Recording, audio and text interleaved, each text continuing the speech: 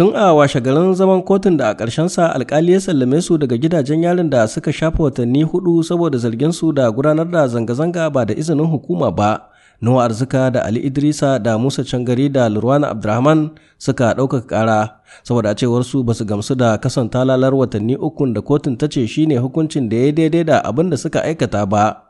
Bayan shafe watanni sama da 12 ana kai ruwa rana akan wannan magana, kotun ɗaukar ƙara ta birnin Yamai ta wanke waɗannan jami'an fafutuka na gamayyar ƙungiyoyin cadre de concertation et d'action citoyenne masu ƙin jinin dokar harajin 2018.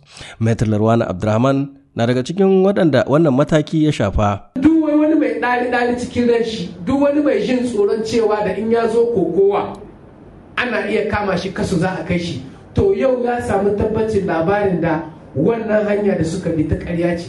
Kuma ka zo ka yi kokowa, ka yi jerin wayo, ka yi gwagwarmaya domin ka kwato hakinka ba laifi ba ne. To shi ne mutane muke so su gane, mutane don suna darajanta doka, suna darajanta iko, suna biyayya, don haka suke amincewa su zo su zamna, suna fatan gobe gaskiya za ta tabbata kamar yadda aka yi yau.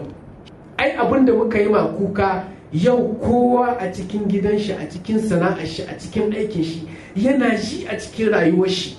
Tsakanin shekarar da ta shuɗe ta shekarar 2018 da yau ya san bambancin da adakwai. Kotun ta umarci hukumomi su biya waɗannan mutane diya daga asusun baitulmalin ƙasa, ko da yake bata fayyace adadin kuɗaɗen da ya kamata a biya ɗin ba. Sai dai Nuhu Arzika na MPCR na cewa wanda ya lahi ya yi taɓa gasa shi ya yi mugun jagoranci shi ya kamata ya biya diyan mutanen da ya zalunta. To sai ba haka aka yi ba, tun da ya yi aiki da sunan gwamnati kenan za a sa gwamnati ya ce shi zai biya, amma shi kuma ba a ɗauki wani mataki bisa kan shi ba. To ya kamata a ce wanga abun ya zan darasi a kanmu, don shi muka ce tun can da muke wannan kokowa mun ce mu muna kokowa karantar da al'umma sanin doka, sanin haki, sanin ya kamata a cikin demokrasiya.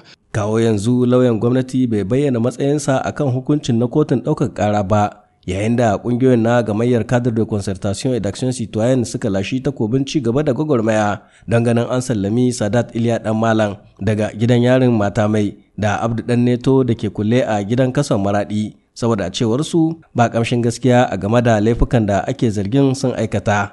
Sule Mummuni Barma, muryar Amurka daga Yamai a jamhuriyar Nijar.